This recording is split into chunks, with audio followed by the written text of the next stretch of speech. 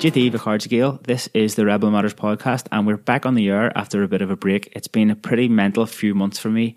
Overall, I was in Palestine for the first 2 weeks of August. I spent a bit of time at the Aida refugee camp in Bethlehem in the West Bank, and I've travelled around the West Bank a bit as well, just to hear people's story, see the hardships they have to endure under the illegal Israeli occupation over there, and just show a bit of solidarity for their cause.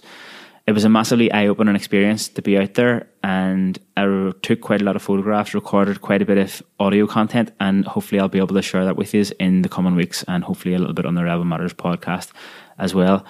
Apart from that, I was going around, went to a few festivals, Body and Soul, Ziggit after Palestine. I stopped out there in Budapest for a few days on the way home, and Electric Picnic, Lulunisa as well, of course. And it's been a class summer all round. And the other main thing that's been going on is myself and the rest of the Ackley team here have been working hard to just bring our service up to another level. So it's kind of been all go for the last couple of months, especially, which is why there hasn't been any Rebel Matters podcast episodes out there. But it's time to get the show back on track. The episode this week is a conversation that I had with Dan John just before I went off to Palestine. So we recorded it in the last week of July, I think. Dan is a strength coach and an author, and someone I've been following for roughly about the last 10 years. I think I started following him when I went to university in Limerick to start studying sports science there, and myself, my housemates and a few other of our friends always had one or two Dan John books doing the rounds, and we were always looking to see who had it so we could get a hold of it and get some of that lovely strength and conditioning information into us as well. But as well as being really good training guides and training books, I think Dan really gets stuck into the connection that training has with your overall approach in life, and it really had a positive influence on me. So it was very good to sit down with him and have quite a long chat about training and life in general, I suppose. We started off the conversation talking about training philosophy, the importance of having a training philosophy for a coach and the impact that has on the players or team that you're working with. I recorded this chat with Dan over Skype, and it was the first time that I've done a Skype call, podcast, or recorded a Skype call at all. So the quality of the audio isn't as good as it normally is when I'm sitting down face to face with someone. So I just wanted to put a little pre-warning out there and a little tabronerum for the lack of audio quality from time to time during the podcast. But the one thing that I will say is stick with it till the end, because Dan has some serious knowledge to share with us. So I hope you enjoy my long-ranging conversation with Dan John. Win, lose, draw, no matter what goes on, this is who we are. So for me as a strength coach, the number one thing is the body is one piece. So for me, whenever I think about training, I always think there's no leg day, there's no arm day, there's no pancreas day, there's no liver day. Every day is a whole body day. Every day, we're trying to climb the mountain and get better. The body is one piece. I believe that there's basically three kinds of lifting weights. You pick the weight up, you put it over your head, and you carry it, and that's it. And the final thing, of course, in my philosophy would be all training is complementary. So, if you just finished a whole bunch of sprints, we don't need to do any conditioning. You already conditioned. Now you look at those three things and you go, well, that's just a couple of things. No, it's my philosophy. It's who we are. And if something new comes in, a new piece of equipment, a new training idea, I run it through my system. I run it through my filters. My filters are my philosophy. When I work with really good coaches, when I talk to really good coaches, it doesn't matter what the sport is, I ask them this question: what are the three things? It's always three, by the way. What are the three keys to success? I talked to this very famous American fighter pilot, the only guy ever to fly a Warthog and an Eagle in combat, two completely opposite kinds of fighter aircraft. And I said, what's the secret? And he goes like this, kind of nods his head and looks around. He goes, speed is life, hit and run, straight lines, little hooks. And he nodded his head like this. And it took probably 45 minutes for him to explain those three things. But the three things came out like that. How long did it take you to develop your own philosophy there when you started coaching? Oh, just a minute, about 30 years. It was a phone call with Mike Rosenberg in July of 2002. So, and I'd broken my wrist and I started this little newsletter. All of them are still online on my website, danjohn.net. Just go in and read them. They're really good. I'm shocked. I'm really shocked sometimes how good they are. And they were free. And on the second edition, Mike said, you need to put your mission statement, what you believe in. And even though I knew it, I had never, if you don't articulate it, you don't really know it. So you got to sit down sometime and say, okay, no matter what the piece of equipment is, barbell, kettlebell, TRX, sandbag, rocks, how would I train somebody? And then you kind of just do this with your head, and all of a sudden you'll start going, well, here's what I would do. And whatever that answer is that covers all of that, that's the start as a strength coach of what your mission statement is, what your philosophy is. Now, as a throws coach, I have almost the exact same philosophy, except here's the deal. I'm going to do more repetitions than you. We're going to do more turns than anybody else in the world. We're going to out-turn you. We're not going to practice longer than you. We're going to practice smarter than you. And if you want how I do it, on my website again, it's all free, folks. But in danjohn.net, I have a free book called A Contrarian Approach to the Discus. And in there, you'll see how I group. My goal is my discus throwers, 1 hour workouts a day. One. But in that 1 hour, we might do 500 to 1,000 turns. We might throw, my kids have added up. We throw 100, 200, 300 times in the workout because we're trying to outwit you, outthink you, our opponent. And so what the philosophy does is that, and the reason I say an hour is that usually I work at very academically competitive places. So the athletes don't have the time for 7 hours a day. One of my former throwers is a very famous judge now. My doctor is a former athlete of mine. My lawyer is a former athlete of mine. One of my best athletes now is a professor of ceramics. He works at a college teaching ceramics. These guys are all smart people. One of my female athletes is a professor of English up at Boise State.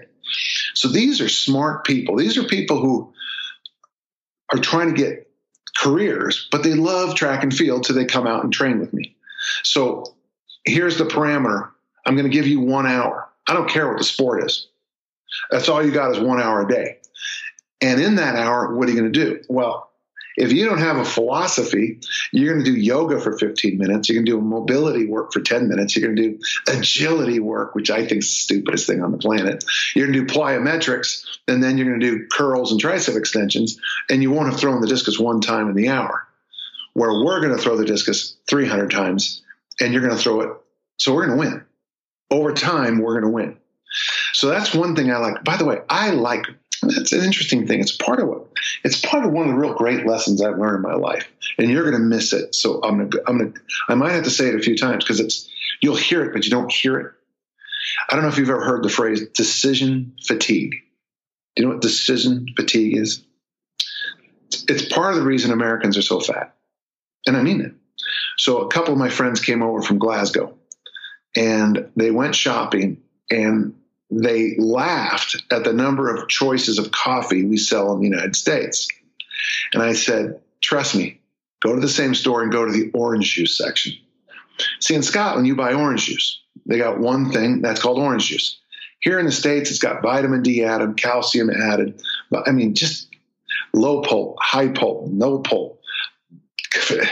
There's probably 700 different brands of orange juice. So the love of your life sends you to go get orange juice. You come home with a bottle of orange juice. And she says, I don't want that kind. Well, that's called decision fatigue. And by the way, I took him to my favorite breakfast place, mostly in Europe. And I've noticed this. For breakfast, you got two options. You got Irish breakfast or you got continental breakfast, right? That's it. At my favorite place, there's probably 300 different breakfasts. And you look at the menu like this. You look at the menu like this. I don't know. That's decision fatigue. So for years, I've always wondered what made me, I hate to say this, don't take this cocky, but why am I a better coach than so many people? And then I looked at the facilities and the situations I've coached in. I've always coached at places that track and field and even football, American football, were under budgeted sports, very little money. I coached at a school, track and field, that didn't have a track and didn't have a field. There were no throwing rings. So if you're going to coach a discus without a field, what do? Well, I loved it because deprivation leads to increased capacity. by not having a perfect ring, by not having a throwing field, I had to outthink the problem. I couldn't just snap my fingers and I wish I had a throwing field. I don't have one. Contrast that to what I see at St. Mary's. I teach in Twickenham, London. I love the people there, and I love these really hard-working volunteer coaches for track. But what they do in the shot put ring is they have 6 shot putters, and they all line up. Thrower number 1 takes a throw, coach comments. Thrower number 2 takes a throw, coach comments. So every time you throw at this school, it probably takes you every 5 minutes to get one throw in. With my guys, we take heavy rubber balls, like med balls or whatever you got. We have special ones in the States. I'm sure you have them there too. And our guys throw into a wall, and the shot goes 3 feet, hits the wall, drops straight down. You pick it up, you throw again, pick it up, throw again, pick it up. In 5 minutes, with my guys, you can average 5 or 6 throws a minute. In 5 minutes, you get 30 throws in. How much better am I than you? Because I got 30 throws to your 1. And over a couple of weeks, we're going to out-repetition you. It's not that I'm a better coach than these people, but because what I didn't have all that stuff, but I did have a wall. By the way, if I don't have a wall, I'll figure out something else too. Your point about the coaching philosophy really resonates, because I feel like extremely lucky again that I went for a job interview nearly 10 years ago now, and 2 of the guys who were interviewing me were 2 very high-level coaches, top-class coaches, and one of them asked me, "What's your coaching philosophy?" And I didn't have anything to say. It was like that interview. I think it was one of the best experiences of my career, because I came out of it and I was like, "This just has to just be able to come out straight away. You have to be able to just say it in your sleep." So you come over to my practice with this thing, and it's a great idea, but I'm going to run it through my filters first. So when I run things through my filter, it doesn't mean your idea is bad, but we can't use it with this facility. We don't. Now, in a facility that's X facility or Y facility, yeah, it'll work perfect, but we can't use it here. It's not a bad tool or a piece of equipment. For example, the TRXs have to hang from the ceiling, right? Well, I've been in a lot of places where you can't figure out how to hang it from the ceiling. The TRX isn't bad or good. It's just we don't have the ceiling that we can. You follow?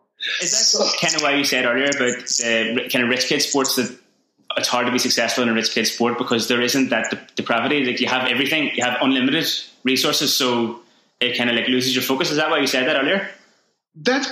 You know what? Yeah, I think you're right. I mean, I don't want to say it out loud because that makes me a bad person. But yeah, I think it's true. If you have everything, there's all you can do is what everybody else is doing. There's going to be nothing clever about you. You're not going to add something to the mix. And that's great coaching to me. Great coaching is when you overcome deprivation and you realize that by not having these things, it was actually better. And I have found, you notice it in team sports sometimes. In American football, sometimes when I coach, you lose your best football player. And the funny thing is, at the next game, we'd actually be better. We'd be a better team. And people go, "Wow, you must have really inspired those boys to play harder." And I'd be like, "No, I didn't really say jack." But then I realized that when you have a superstar, sometimes everyone kind of stands around waiting for something to happen. You see this exact same sort of phenomenon in hurling, like what you've seen before. But oftentimes when someone gets sent off and one team gets reduced to 14 men, everyone else just lifts, and they can overcome a team that has an extra person on the team, or getting beat by a team that have 14 people. Like, that's I guess kind of the same thing.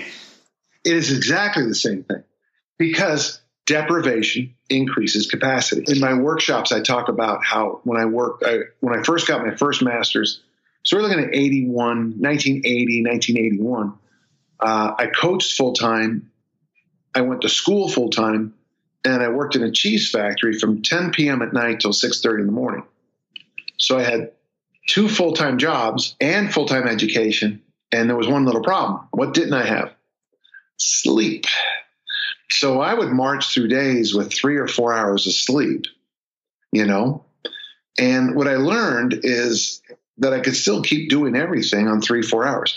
So when I became a parent, it had been about a decade later, Kelly and Lindsay were born, and we had those weeks where the kids were sick, whatever. I was sort of used to it. Lack of sleep, deprivation of sleep made me bigger. Lack of great facilities makes you outthink the problem. So when you do have good facilities, you're bigger. Like if you train at the most magnificent training place in the world and then go compete, it's always a step down, always.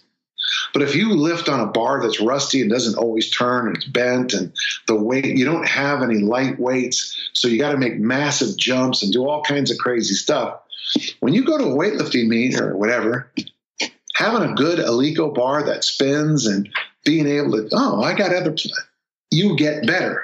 You follow? I remember me and my brother when we started off weightlifting, we used to train with Eddie Finnegan, and he's dead now. We started training with him when he was nearly 80, and he'd get out of the chair, walking up to the gym door, and we'd be like, should we help him? And the next thing, he's bench pressing 80 kilos, and then his hands are stuck to the bar, and you have to peel. But the gym was just an old squash court, so one tiny little door with the weights just around the edge. It was only I think there were 3 rules. They were you weren't allowed to take steroids, you weren't allowed to play music when the training was on, and you weren't allowed to step over the bar. If you did a lift and drop it, you had to walk around. That was it. You freak out if you stepped over the bar. But the same idea. It was just rough and just class. Yeah. Training session for 2 hours.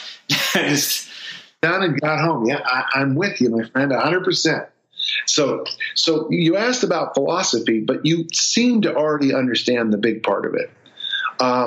And I do. I have, I always joke about my assistant coaches are Coach Repetition, Coach Pain, and Coach Gravity. Coach Repetition is my assistant coach who insists that we do more reps. The answer to all questions are more reps. Now, this is throwing, but it's also, I write every day because writers write. Throwers throw, jumpers jump, sprinters sprint, lifters lift. And the person who gets the most reps in wins. So I write hundreds of pages of stuff that never get printed because writers write. Coach Payne is a great teacher. Coach Payne tells you what you're doing wrong. So if you decide to deadlift, you're going to do this deadlift challenge 30 days, and every day for those 30 days, you're going to do a max deadlift. By about day 5, Coach Payne's going to step in and say, that's really stupid. You know that? And you got to listen to Coach Payne.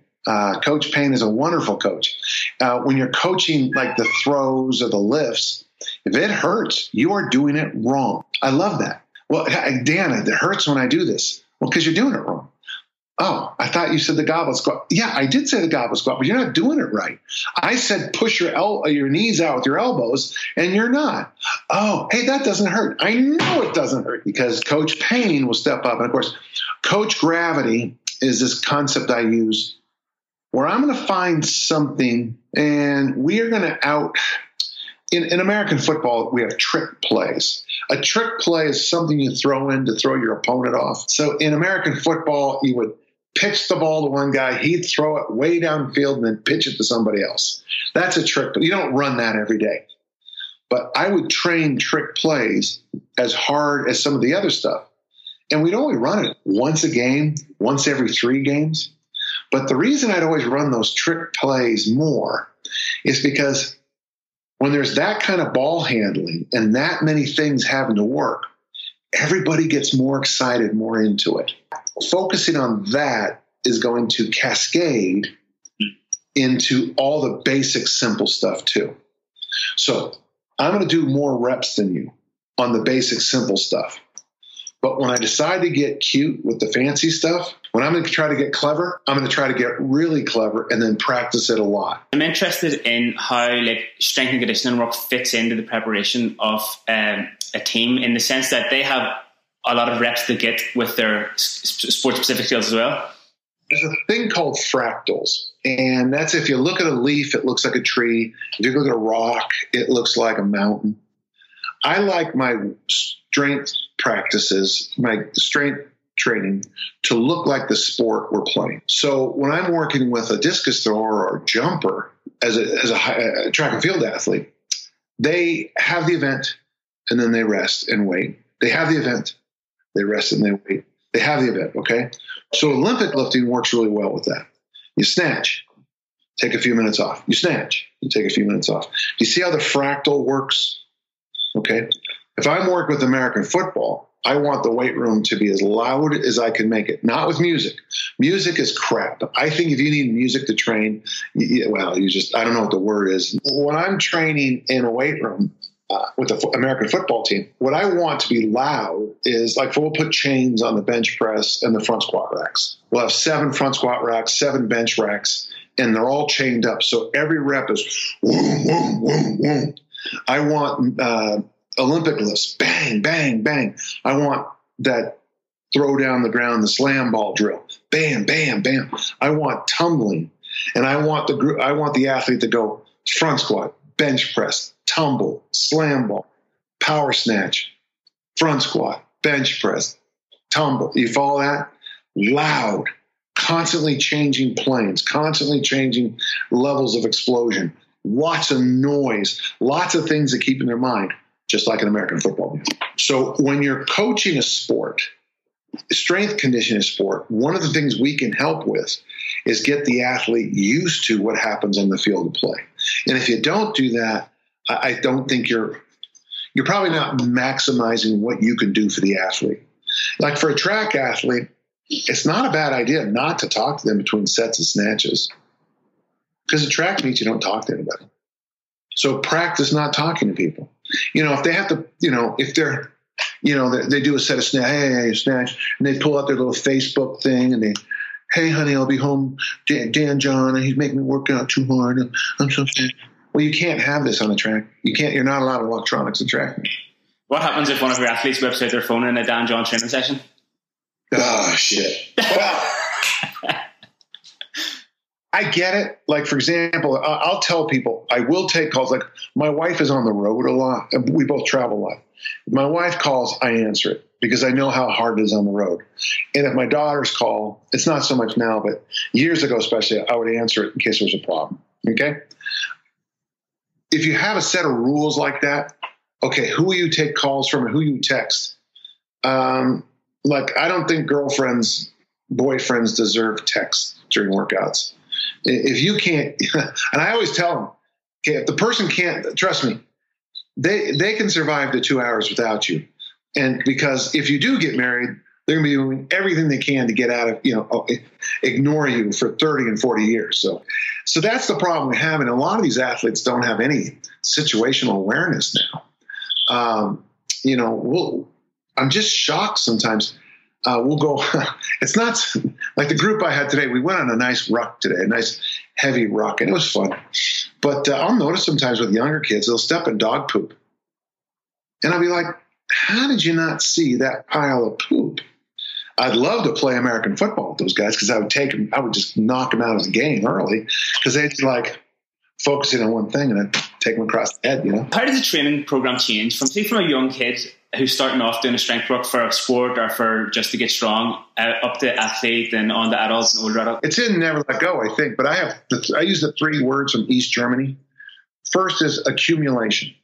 And this is so frightfully important, and people ignore it all the time. And it's getting worse in the Americas all the time. Accumulate is when you play as many sports as you possibly can.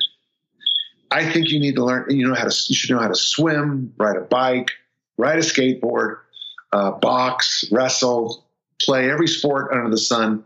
You should know how to do every calisthenic, from jumping jacks, push-ups, you guys call them press-ups, every idiotic calisthenic in the world. You should know the basics of the Olympic lifts, the basics of the power lifts, the basic bodybuilding movements. Okay? Do you see what accumulation is?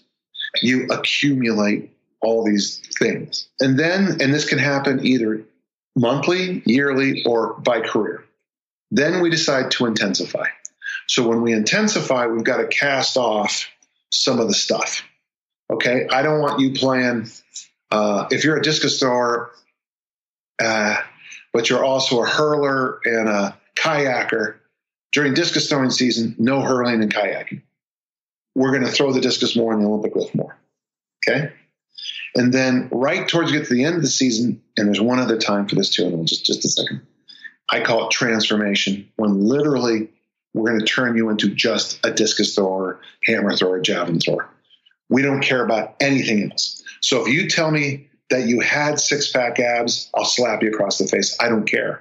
Is the javelin going far? Because that's all we care about. And so transformation is when we transform you into the best you can be this season, this career. But there's another time for transformation. It's when you slide from one sport to the next. In my case, very often it was going from like American football to track and field. And so there's this period of time where you need to kind of reorient the athlete from a collision sport to an individual sport. So there's two sides of transformation. In my mind, I have no clutter. I see them both as, in one case, I'm transforming you from a very generally trained athlete to intensification to a very, very razor knife. You are just a discus thrower. So if there's a swim test at school that day, you might not do as well as you normally do. Okay. In fact, you probably should say, I'm not going to do it because I got a big track meet this week. You got that? And then the other side of transformation is I'm taking you from here back to there. So we start with accumulation, intensification, transformation, and then we'll kind of like something melting, go back to accumulation, okay? Makes sense? And then ideally through a career, you would pulse upward, okay? The base would broaden, the peak would be higher. The base would broaden more, the peak would be higher. That's the ideal. How does that develop then as somebody gets older and they're continuing to do strength training? Like, how does that change then? Well, that's the problem. Now, as you become more and more elite, you have to start tossing out. The problem is your off season begins to shrink as your career goes on, because you got to get focused. The thing that helps me the most here, if you don't mind, I am answering your question, the standards. Being able to tell your athlete, you need to, press this much, pull this much, squat this much, hinge this much. You should be here on your farmer walk, there on this. Have a list of standards. And the idea with the athlete is I can sit down and say, okay, the first year it took us 6 months to build you up to the standard. The second year it took us a month to build you up to the standard. This year, after your second workout, you're up to standard. What does that tell us about the weight room? And the athlete will go, I've become pretty strong. You become very strong. So strong that the weight room isn't your problem anymore. Your problem is the ring, the run up, the field of play, the way you handle the arousal. Are you at the right place mentally? So as I move up an athlete's career, when people allow me to do this, I try to get them as strong as they need to be as quickly as we can, and then try to put them into situational things for competition. I think this is this is going to sound very strange. Okay, this is going to just kind of go with me on this. How do you, as a coach, practice coaching? Very few people practice coaching, and I think it's very important. How long does it take to master XEOZs? So the next game up, I think we call it checkers in the United States, but I think you got to call it droughts or drafts. Drafts, yeah. And you get one across and it becomes a king, and a little bit more advanced game, right? And then the next game is called chess. I love chess, but the problem with chess is it's not a good model for coaching. There's a game I discovered that really works well to train the coach's mind. And I'm serious about it. The game's called Connect 4. And I'm going to tell you, it makes you a better coach. And the reason it makes you a better coach is to be good at Connect 4, you have to play in offense and defense at the same exact time, which is what we do on the field, which we do in the track. Is that you're constantly moving ahead on your opponent, but you're stopping your opponent. You're trying to get edges. And the thing I discovered about Connect 4 is every time the bob is dropped, the field of play changes, which is exactly like sports. So I tell young coaches sometimes, I go, you need to practice. And the thing is, all of a sudden you look and the guy will say, I won. And you look, how did I miss that? And that's why I want you to do games of tactics. Obviously, tic-tac-toe, X's, O's is too easy. Droughts, not bad. Chess, there's so many rules and so many things. But Connect 4 might be a great game to practice this kind of thinking. And I want you to look at it when you lose, especially, and go, how did I not see that? Because that prepares you for good coaching. I know this sounds odd, but when you just take a moment to look back and go, okay, how did I miss that? That transforms you into a better coach, because to me, coaching comes down to almost just two things, okay, as a strength coach. Number one, is your athlete up to standard? If you have a team of 62 athletes who are all up at standard and you lose, well, that ain't my fault. I just sent you 62 athletes who are up to standard. It's your fault. And of course, the second thing is gaps. Whatever you're not doing is your problem. So I always tell people, push, pull, hinge, squat, loaded carry, right? But if I go to a place and no one squats deep, well, your gap is you need goblet squats. And that's why I always bring in goblet squats, because no strong guy wants to lose, on paper you squat 300, but it's a quarter squat. So I can get you to goblet squat 24 and make your thighs burn from it. Okay. And of course, most people never do loaded carries. So just doing sled work, farmer walks, or whatever fills the gaps. So for me, as a strength coach, if you're up to standard and you're filling in those gaps, we're okay. We're okay. But that's why you play Connect 4, to practice saying, how did I miss that? So when I come to your gym and you think you're doing loaded carries, and I look and I see that you do them every 9 weeks, you do farmer walks down and back. Well, you're not doing loaded carries. And you'll go like this. How did I miss that? So whenever I help people with programming, I have this little rule. It's called Rule 1. There's no Rule 2. Your push, your pull, and your squat numbers have to be the exact same numbers. So what I usually see in programs, it's in one of my books, and it's a true thing, 237 pushes in a week, 113 pulls, and 25 squats. Well, and I point that out, and they goes, well, I want to get hypertrophy. And I'll always say, well, you're not going to, just doing skull crushers is not going to do jack. And I tell them, so what I want you to do is the same number of squats that you do pushes. Now, 237 squats in a week. You better eat some fiber, baby, because you're going to be spending some, you're going to have some hard poopies. I tell you that, man. You're in trouble. And so I'll tell them, well, how many should we do? And I say, why don't you do this, 25 reps a day, 3 days a week. What's that? I go, well, that's 5 sets of 5 in the bench press. That's 5 sets of 5 in the row and 5 sets of 5 in the back squat. Workout B, 5 sets of 5 in the press, overhead press, 5 sets of 5 in the pull-up, 5 sets of 5 in the front squat. Repeat that till death. Is that a good workout? Well, they'll go, I don't know. And I'll say, have you ever done 5 sets of 5 with real weights in the front squat? With real weights? No, I know you haven't, because you'd shut up. And, those are the kinds of things that I strive for when I'm working with athletes, is trying to get them to build their engines more appropriate. I choose, kind of depending on the person's structure, you can either build their engine with hinges or with squats. And most of the people you work with in Ireland, you'll never be able to build them up with squats. You got the Celtic hip. Stu McGill said I had the classic Celtic hip. Being Irish, I'm built to throw far.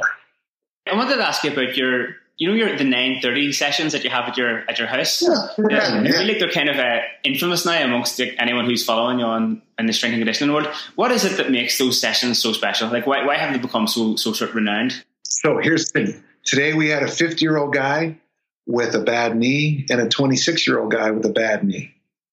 So how did that change things? With our gym, what we're trying to do is build a training method that can be adapted to a different version of the same thing, regardless of who comes in the door. So it doesn't really change anything at all, really, in the sense that everyone is still training together and everyone's still taking part. It's just that people maybe do a different version of the same thing, so that everyone's still sort of on the same path.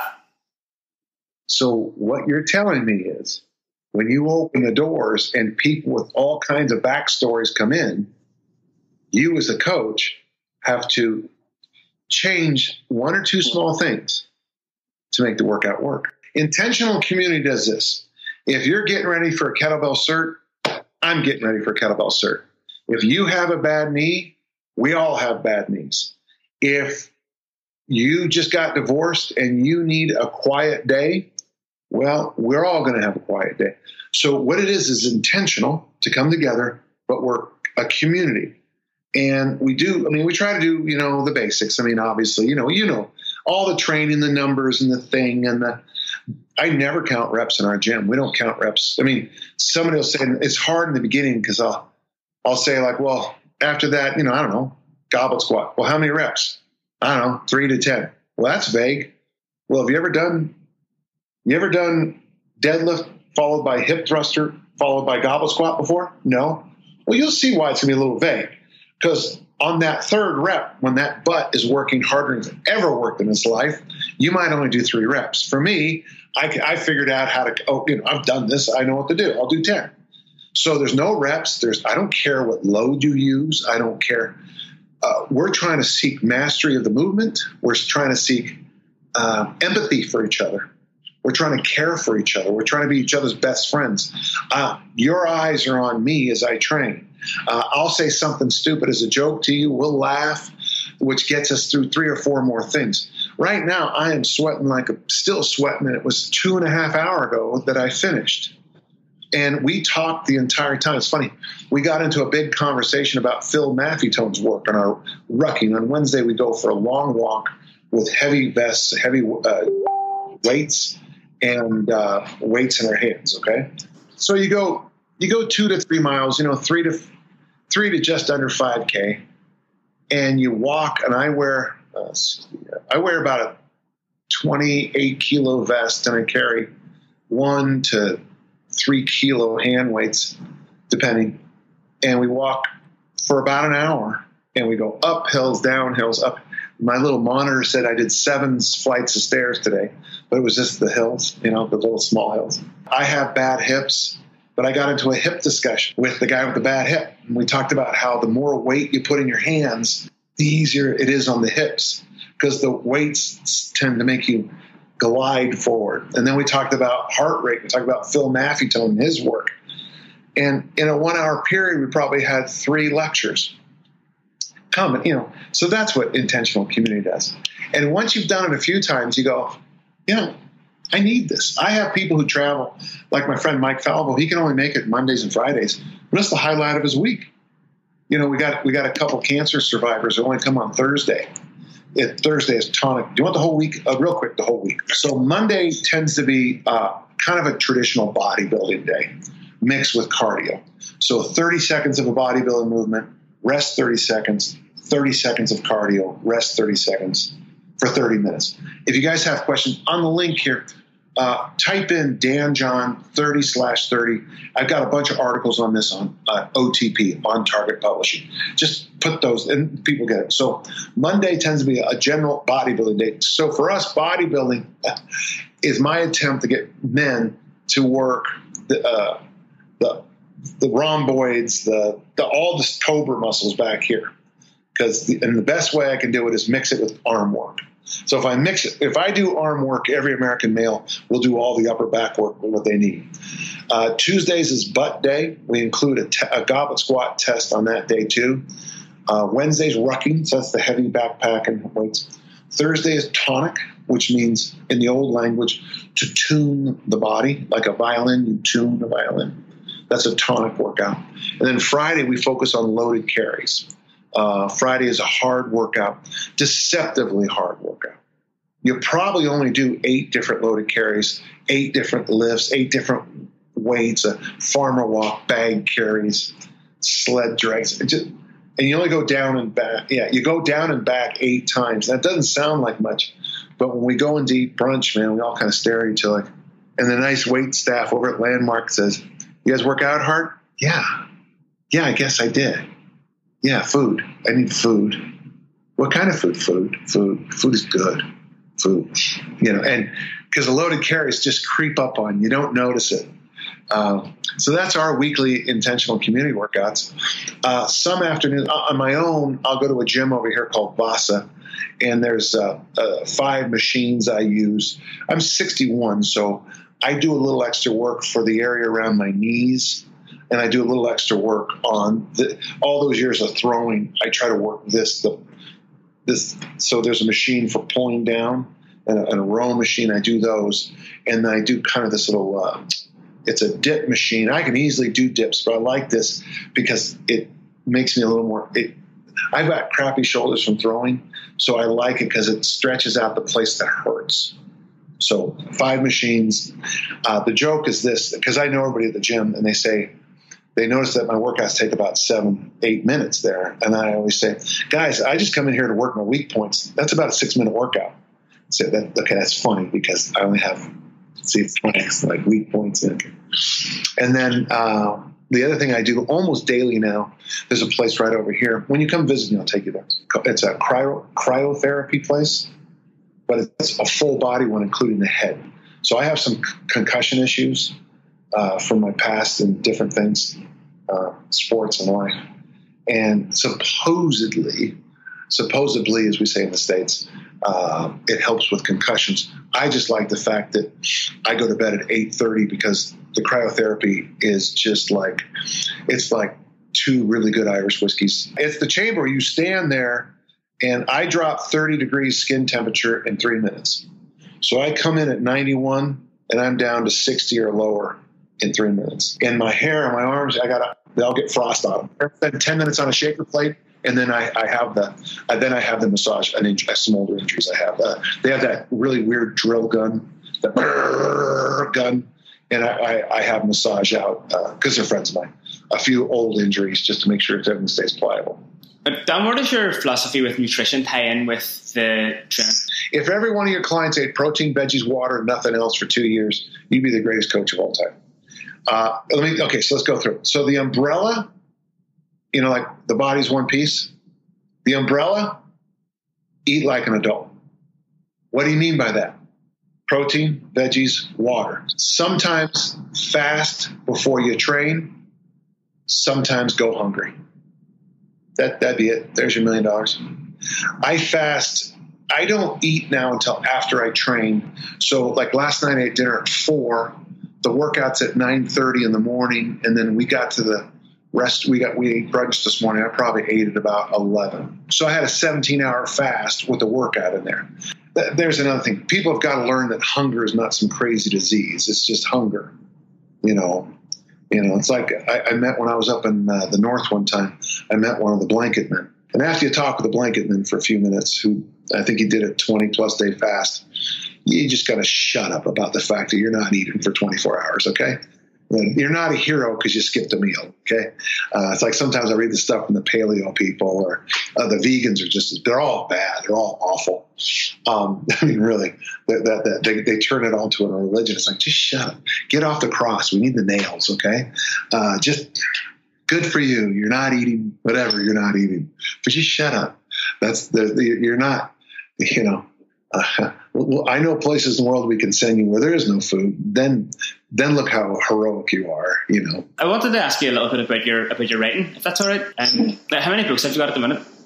14. What makes you keep on writing books? It's funny if you'd have said to me, "What makes you keep throwing the discus?" And I'd always say, I just want to say go farther.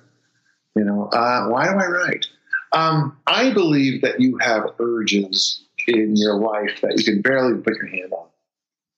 I don't. One of my urges is my necessity to write. I love it. I also believe, and I don't want to get too religious or anything, but I had a terrible speech impediment as a kid. And one time my cousin said to my brother, he goes, "Well, what's Danny doing?" And he goes, "Well, he's making his living, as a writer, and he does workshops." And Bill supposedly said, "Danny can talk?" They never talked. But I think there is a gift, and the gift is called teaching. And I think I got it. So I was in the 7th grade, and we had our sister, I had Irish nuns, and she said, they asked us to write a kind of a free-form thing. And I turned it in, and the next day she read it to the class. and said, Danny, you're an excellent writer. So I wasn't used to compliments, and my thought process was right then, I can remember it so clearly. How would I pay for insurance if I was a writer? Because, I always thought you had to get a job as a cop or a teacher or the military, and someone, they pay insurance. It's just funny. And it just kind of stuck in my mind. I got a lot of pushback from it. A lot of people didn't like the fact that I was a writer.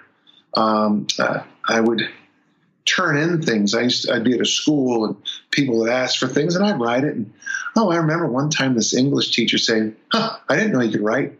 And I wanted to say, right there. What do you think I am? Just because I'm a jock doesn't mean I'm stupid. It's funny. Someone one time said I was full of myself. I said, if you've ever seen my CV, you'd wonder why I'm not more cocky. Because, I've been on academic scholarships. I've traveled all over the world. I wrote 14 books. I've had 3 clear bestsellers. Shut up. I'm pretty good. But I'm also a good athlete, too, How it started. And then I was very fortunate when I worked at the Diocese of Salt Lake City. I worked with a guy named Jack Schrader, a blessed memory, great man. And I started this little column to get I really was trying to get information out, but I found that if I wrote a column, it was the best way to get information out. It's like starting a newsletter for your gym. It's a great way to get, if it has a story, people will read it. And Jack told me one time, he goes, people love stories and stories about people. And it took me a long time to mine what a genius statement that was. He would come up to my desk and he would put this article down, published article, and go, yeah, right there. That's where you caught your audience. And I go, oh, yeah, thank you. He would tell me about how, okay, so here's what I'm hearing from your readers. Because he was a real on the ball guy. And he knew to make phone calls. He used to be an editor at a very important American newspaper. And he was retired, just volunteering as a proofreader. And he goes, well, I've made some calls. And here's the feedback I'm getting about your articles. Because I would get other feedback. And he'd go like this, that's not correct. That's not what the people are saying. So Jack shaped me. So I wrote 10 years. I wrote a column a week. I probably have 300 to 500 columns, for there, and I never got paid a nickel. And then I wrote this article called On the Overhead Squat for a magazine called The Dino Files. It was very popular, and I wrote 3 more for them. Never got a nickel. And then the turning point in my life was 2 of my athletes were training down in Las Vegas with Charles Staley. Chris Schugert from T Nation was there. And when he heard me speak, he wrote a column, and the column said, I don't care what it costs. If it's anywhere in the world, if Dan John is speaking, you get yourself there. And overnight, after 30 years, I became a success.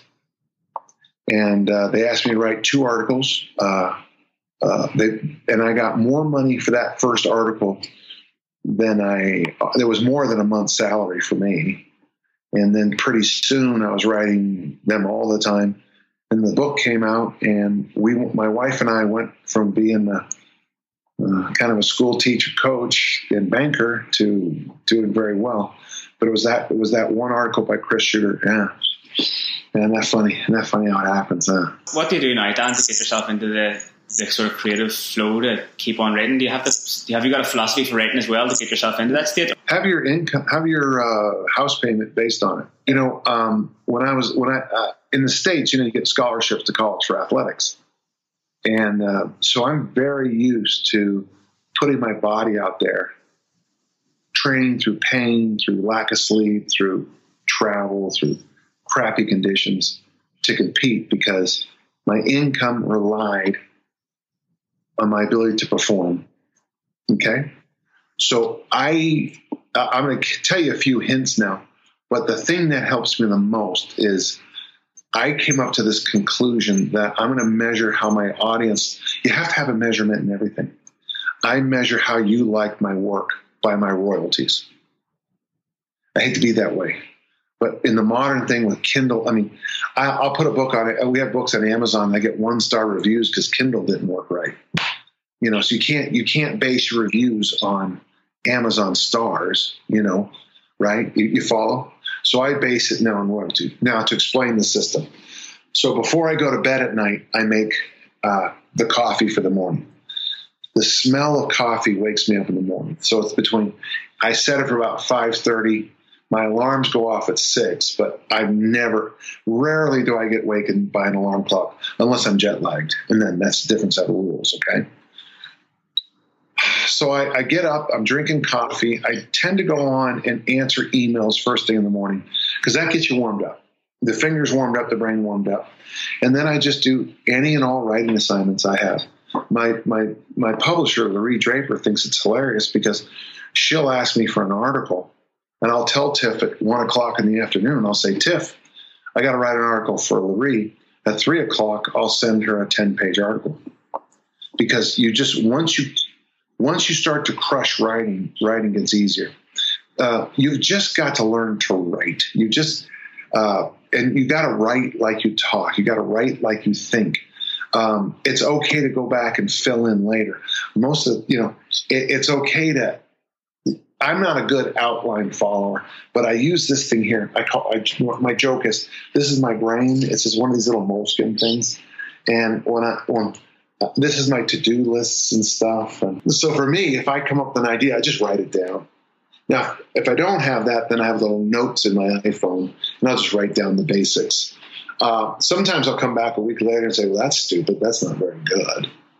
It's just not, it's crap, just crap. It's a crappy idea. It didn't go anywhere. And sometimes it turns into a book. Like the phrase, now what? Now what started as a discussion. I was explaining that. So I won this huge Highland Games 2 years in a row. And the second year, Tiff could tell that when I was up there, I was done. I was like, I'm not putting it down. I'm just saying I had done what I set out to do. Now what? And we went home and I said, I'm 50. I've achieved every goal I've ever wanted in my life. Well, now what? Well, that became the book. Now what? Now what? Because so that little discussion, now what? And got to kind of shrug your shoulder, put your hands like this and go, now what? Turned into a very good book about how I coach athletes, how I teach athletes to perform. And it's funny because it doesn't sell well with athletes and coaches, but it's huge in business. It's probably my best business book. It's the Shark Habits, the Pirate Maps, and all that stuff. Well, I strive very hard to teach you and everybody else to have a good balance in life. So the word integrity means to be one, from integers. And moral integrity means be the same person in every situation. In eschatology, it means in the afterlife, you will remain you. You won't become part of the universal soul. Integrity is, to me, the most important thing. So you might have six-pack abs and, broad shoulders, but if your kids hate your guts, you're a loser. You're not a winner. Okay, you got that medal, and good for you, you got the medal. But your dog hates you, your kids hate you, your ex-spouses hate you, your neighbors hate you. The word fit comes from the old Nordic, to knit. To knit, you're not well knitted. Yeah, you got this little medal, good for you, hanging around your neck, but you're a mess. You're a garbage pail with a nice medal around it. You're the best garbage in the neighborhood. So that's a big issue with me. This is a big thing for me. So that's why it's so important. Like, financially, you were told as a kid to put away 10%, right? So I retired at 52 years of age. And people said, how'd you do it? And I said, well, don't you remember when your mom and dad said save 10%? And I go, yeah, well, I did that. And you remember when Coach Mon said to lift weights 3 days a week, throw 4 days a week for 8 years? Yeah, well, I did that. And when they said to eat like an adult, I did that. And when they said to say I love you to the person you love every day, I did that. You get that? I think the secret. So when you're talking about life and living, the lessons you learn in the weight room and the field of play carry over. You've worked with people, I know you have, who, I got to get in shape for this wedding next weekend. Well, how did you wait until now?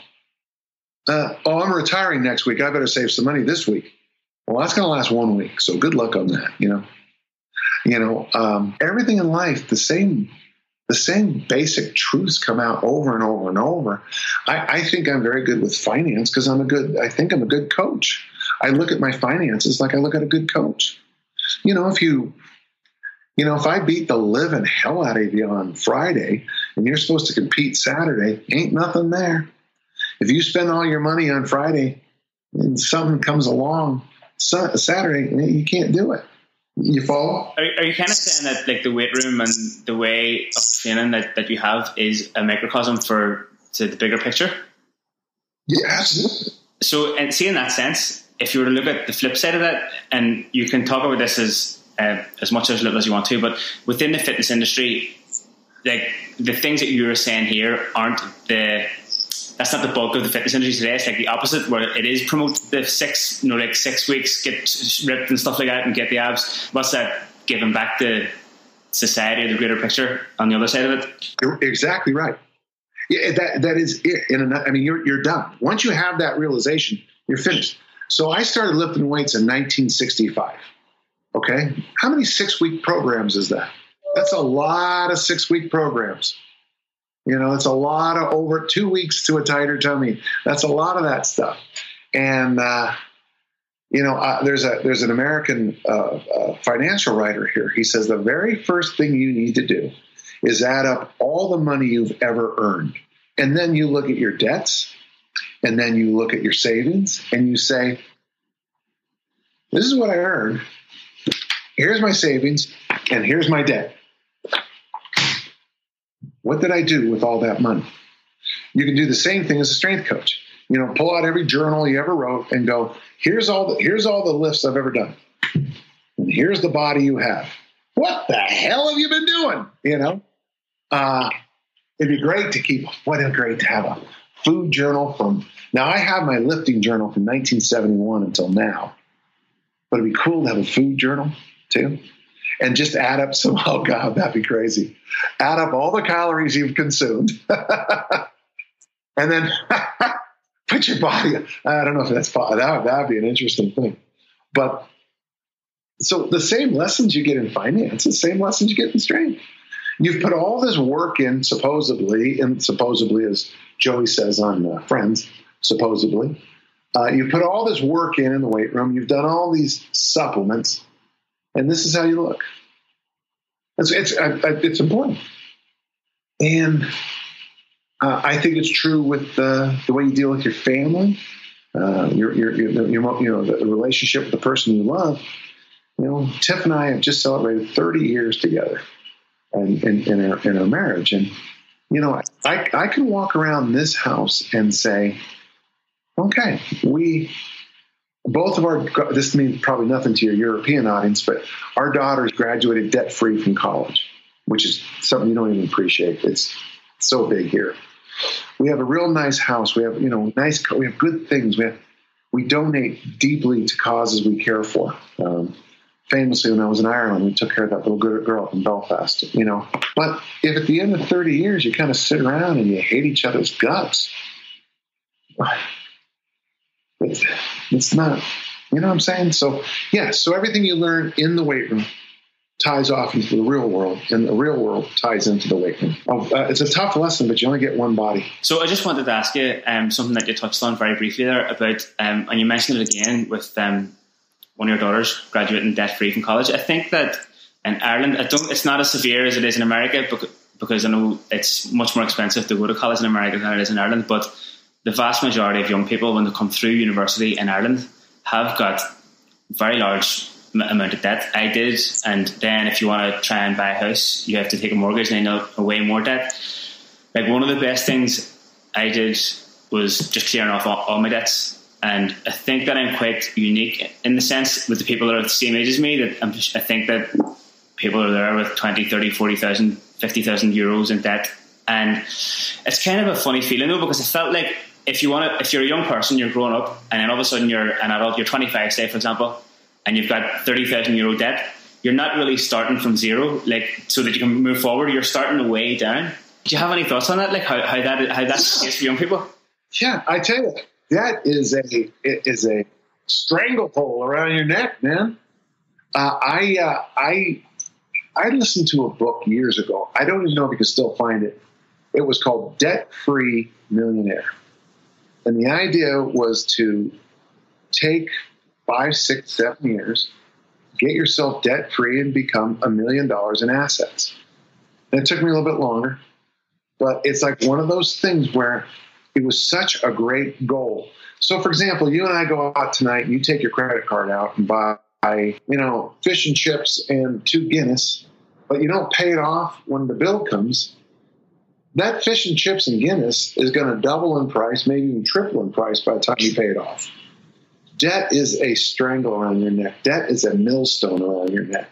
So remember I talked about deprivation increases capacity and decision fatigue.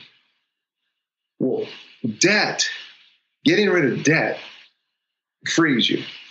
So if you're debt free, I literally can walk out of this house, and I'd lose a lot. Obviously, it'd be stupid, but I could just walk out the door of this house. We own it clear. I have no debt. So because I have no debt, if something big in life comes up, I can go a 90-degree turn in my life. When I got this job in St. Mary's, I had no issues at all with anything. I mean, I was able to jump on the plane, go right through customs, sit at this pub, because I have put myself in a position that I can say yes to life. And that's what you want to do with your finances, with your body. You don't want to be, if it's an auto accident or injury or explosion, I get it. But you don't want to be my age and turn yourself into a diabetic and then have your feet chopped off. There's no freedom there. Right? You can't just, I'm going to go for a walk. I'm going to go to Ireland. You can't do that with those things. Everything gets harder. Everything gets more expensive. Everything becomes more difficult. So getting rid of debt frees you. Having a healthy body frees you. Having good friends frees you. Good friends and family. If I have to take off right now on the Uber ride to the airport, I could make 1 or 2 phone calls and everything in my life would get taken care of until I got back. The great line from Jerome K. Jerome, a friend or two worthy of the name. It's one of the things I live by. He wrote a book called 3 Men in a Boat. There's this little phrase. I'm not going to get all of it right, but something along the lines is, all you need to fill your boat in life is a little bit of food and more than enough to drink, because thirst is a dangerous thing. And then he talked about, and then a friend or two worthy of the name, and a pipe. I wanted to ask you about young people today, because of the fact that you've been a leader in the strength and conditioning world and helped a lot of young coaches come through. So you've had a lot of contact with young people. What's the toughest thing for young people today? Well, in fact, I'm really glad. One of my interns and friends, Lacey Helfert, she's doing this workshop, and I listened to the whole thing called, I think they're called Generation Z, Coaching Generation Z. And what I realize is that it's back to day one, coaching 101. I have to talk to my athletes in a way they can hear me, and listen to me. And with the younger generation coming up, very often I will say something and they'll want to cross-reference it on Google. And I'll be like, trust me, I've done this for, I've been coaching for 40 years, lifting for 53, but they'll want to look it up. And there's nothing wrong with that. It's just that they're the wired generation. So they sometimes will come back. Like I have this one guy, actually I struggle with him a lot because he constantly will use the internet to counter my experiences. Like, I don't think you're strong as a male unless you can double body weight deadlift. Okay, I just don't think you are. I'm not even strong. I don't think you're there yet. And he weighs about 90, but can't deadlift 180. But what he'll do is he'll talk about all these mesocycles, macrocycles, resonance cognitive training, blah, blah, blah. Hey, dude, you're just not strong enough. You follow? So that would be the issue I would have with the generation. He has lots of stuff, but he doesn't have wisdom. He's got a lot of knowledge, but he doesn't know. The longer I coach, I'll go to workshops and I'll hear about that the foot is actually a trampoline, that the foot, the hips, and the diaphragm are all basically the same kind of trampoline. Trampoline? You know what a trampoline is? And I'll go, oh my God, I don't know anything. So I'll be sitting there scratching out notes, and the person will then bring up, how this ties into that. And I'll be, oh my God. And they'll be talking about, and I'll be like, damn it. And the guy next to me, the 21-year-old bodybuilder would be like this, okay, got to make sure my arms, when I get my arms folded, I got to make sure make my bicep look as big. Does that look big? Not writing a note, not listening to Jack, because he knows everything in his tiny little circle. He knows that arm day is Monday, Wednesday, Friday. Leg day is every third week on a Tuesday. Back day is, once a month. He knows everything, and he has every magazine. And I did a workshop one time where at 10 o'clock, I heard crinkle, crinkle, crinkle, crinkle. All these guys started taking protein bars. And I looked at them. Not one of them looked like they ever lifted weights in their life, but they had to have a protein bar at 10 a.m., to keep the greater ciliation across the isthmus.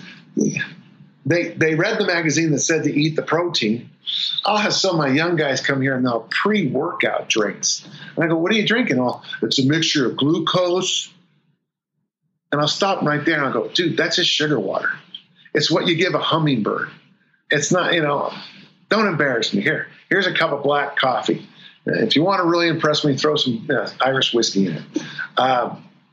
That's the thing. That's the thing. The more you learn, and you'll notice sometimes that one of the knocks on me is every time I answer a question, I go back to in the beginning, Genesis chapter 1, because I want to make sure I cover all the bases. And people online, I get this thing called TLDR, too long, didn't read. And it's always the 14-year-old kids who read a magazine and they know all the Mr. Olympia competition guys, and they don't know jack about anything else in life. Never kissed a girl. They don't have any credit cards. They don't own a home. They've never buried a close friend. They've never watched their mother cry. And really, you're going to tell me about 5 sets of 2 versus 5 sets of 3? Really? Let's try buckaroo. Is there a link between that abundance of information and an expectation of instant gratification? Like everything has to happen right now, or everything has to happen within a few weeks? Well, it would be, God bless this generation, because that is something that's kind of, it seems to me that is something that is embraced. Now, this is just me observing, so I can't say yes or no, but I don't disagree with the fact that could be the truth. Yes. The joke, instant gratification wasn't fast enough. Yeah. There's something that's quite that's being spoken about quite a lot in Ireland at the minute, is the fact that anabolic steroid use has risen sharply amongst young men, like as young as 16, 17, 18. And I wonder, is that connected with the fact that people expect just to be massive in a couple of weeks? Yes. The answer to your question is yes. I don't like anabolics for the same reason my coaches didn't like them.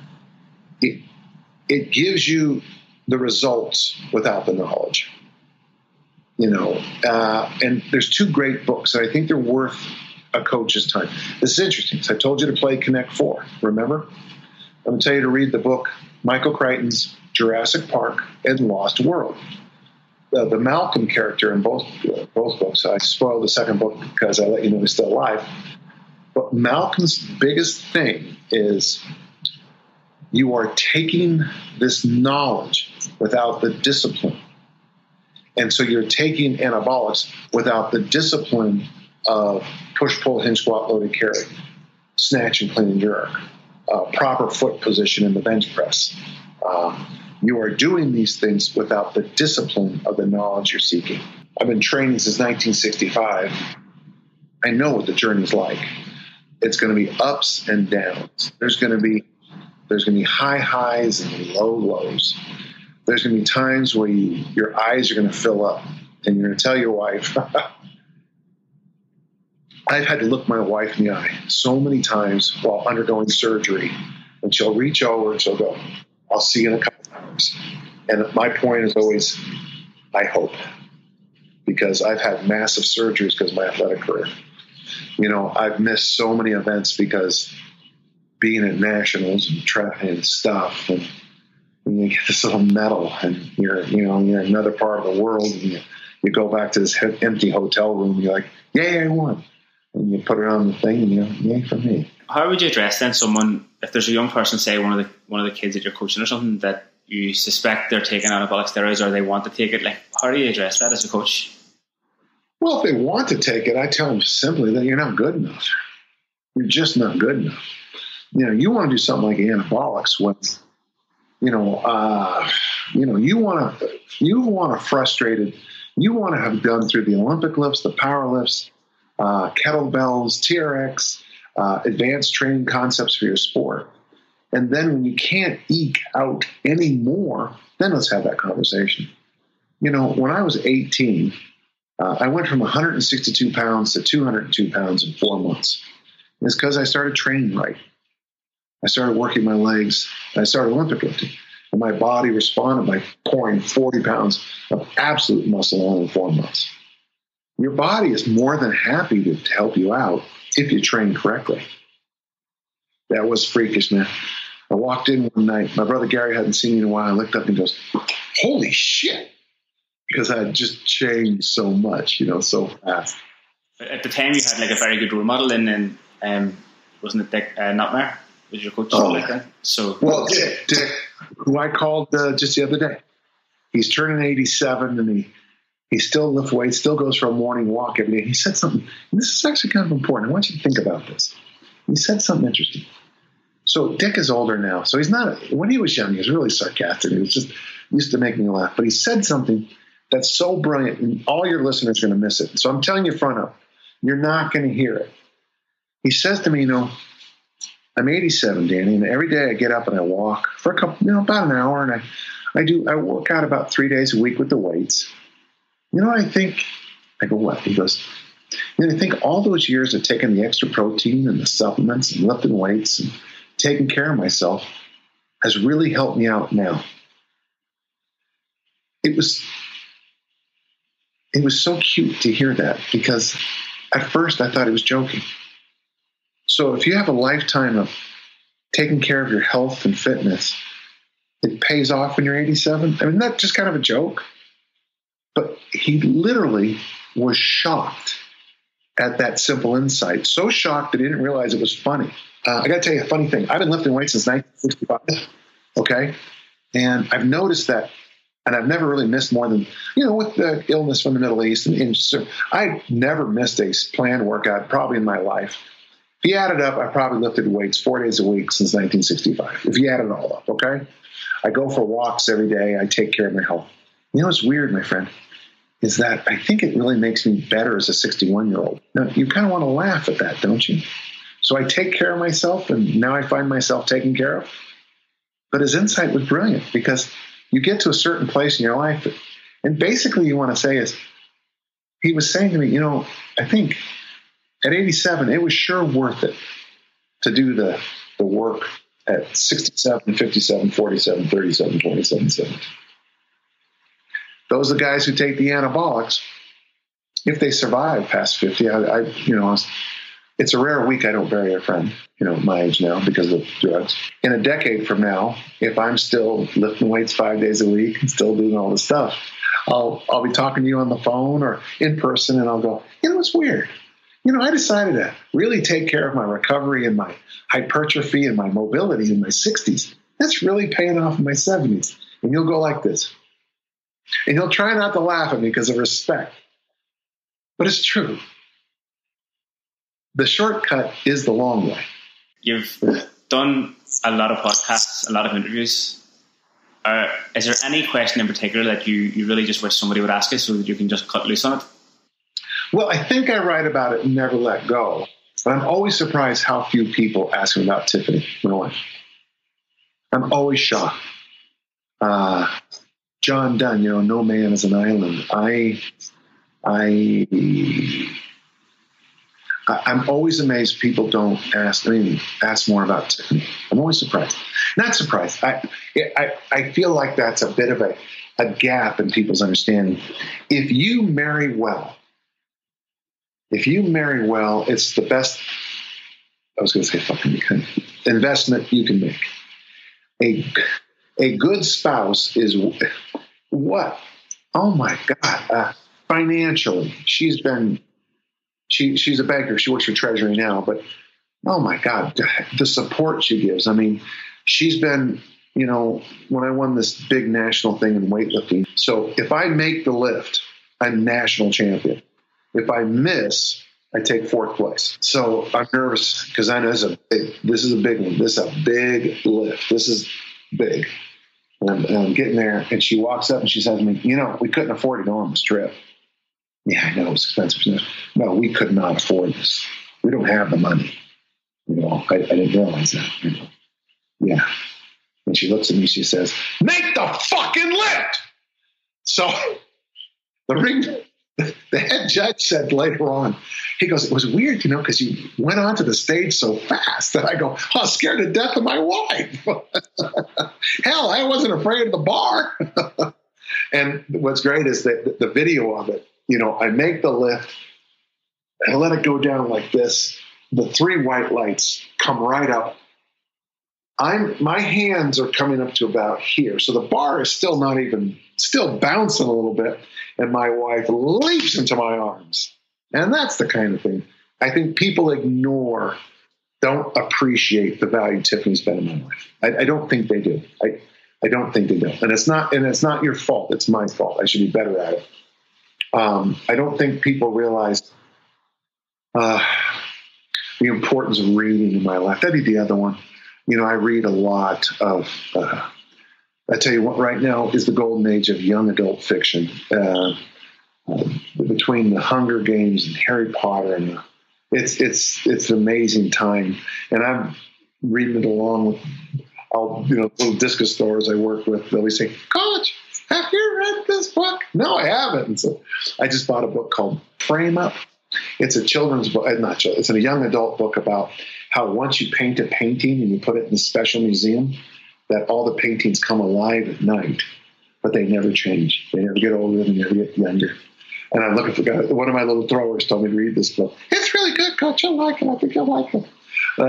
One thing I got to tell you, if I'll give you any advice at all in this world, when a young person tells you, read this book, stop everything you do, read the book, and then call them up and say, hey, thanks. That was a good book. And I really like this part. I didn't understand this part because what you're turning that young child into is a lifelong reader and learner. And that's the easiest way I know to make a difference. So that was the first installment of the next batch of Rebel Matters podcast episodes. I hope you enjoyed it. And if you did enjoy it, I would love it if you went to iTunes and left the Rebel Matters podcast a 5-star rating and review. You can also get in touch with me on the social media through Facebook or Instagram. I'm on Instagram at AnilOC. I'm also on Twitter a little bit. So if that's your preferred way, drop me a message and I'll check my Twitter the odd time and I'll get back to you if you send me a message. So, Gura Míle Maigad to Dan for taking the time out of his day to record the podcast. I hope that you got something out of it, and I would definitely recommend going and checking out Dan's material on his website, danjohn.net. As I normally throw into the podcast, the Rebel Matters podcast is free. It's my side project to kind of getting Ackley off the ground as one of the best strength and conditioning and personal training facilities in the world. Me and the team at Ackley work around the clock to keep on improving our services and to do our very best for our members. So if you're interested and if you're in and around Cork City and you want to do some personal training, you can check us out at ackley.ie, aclai.ie. There on the website, you can book yourself in for a free consultation and come in and we can have a sit down for about 20 minutes and discuss your goals. So other than that, until the next time of Cardiac Ale, I hope you have a nice day and enjoy your week and tune in to the Rebel Matters podcast the next time. Tell your mates about it. Happy days. Slán go fáil.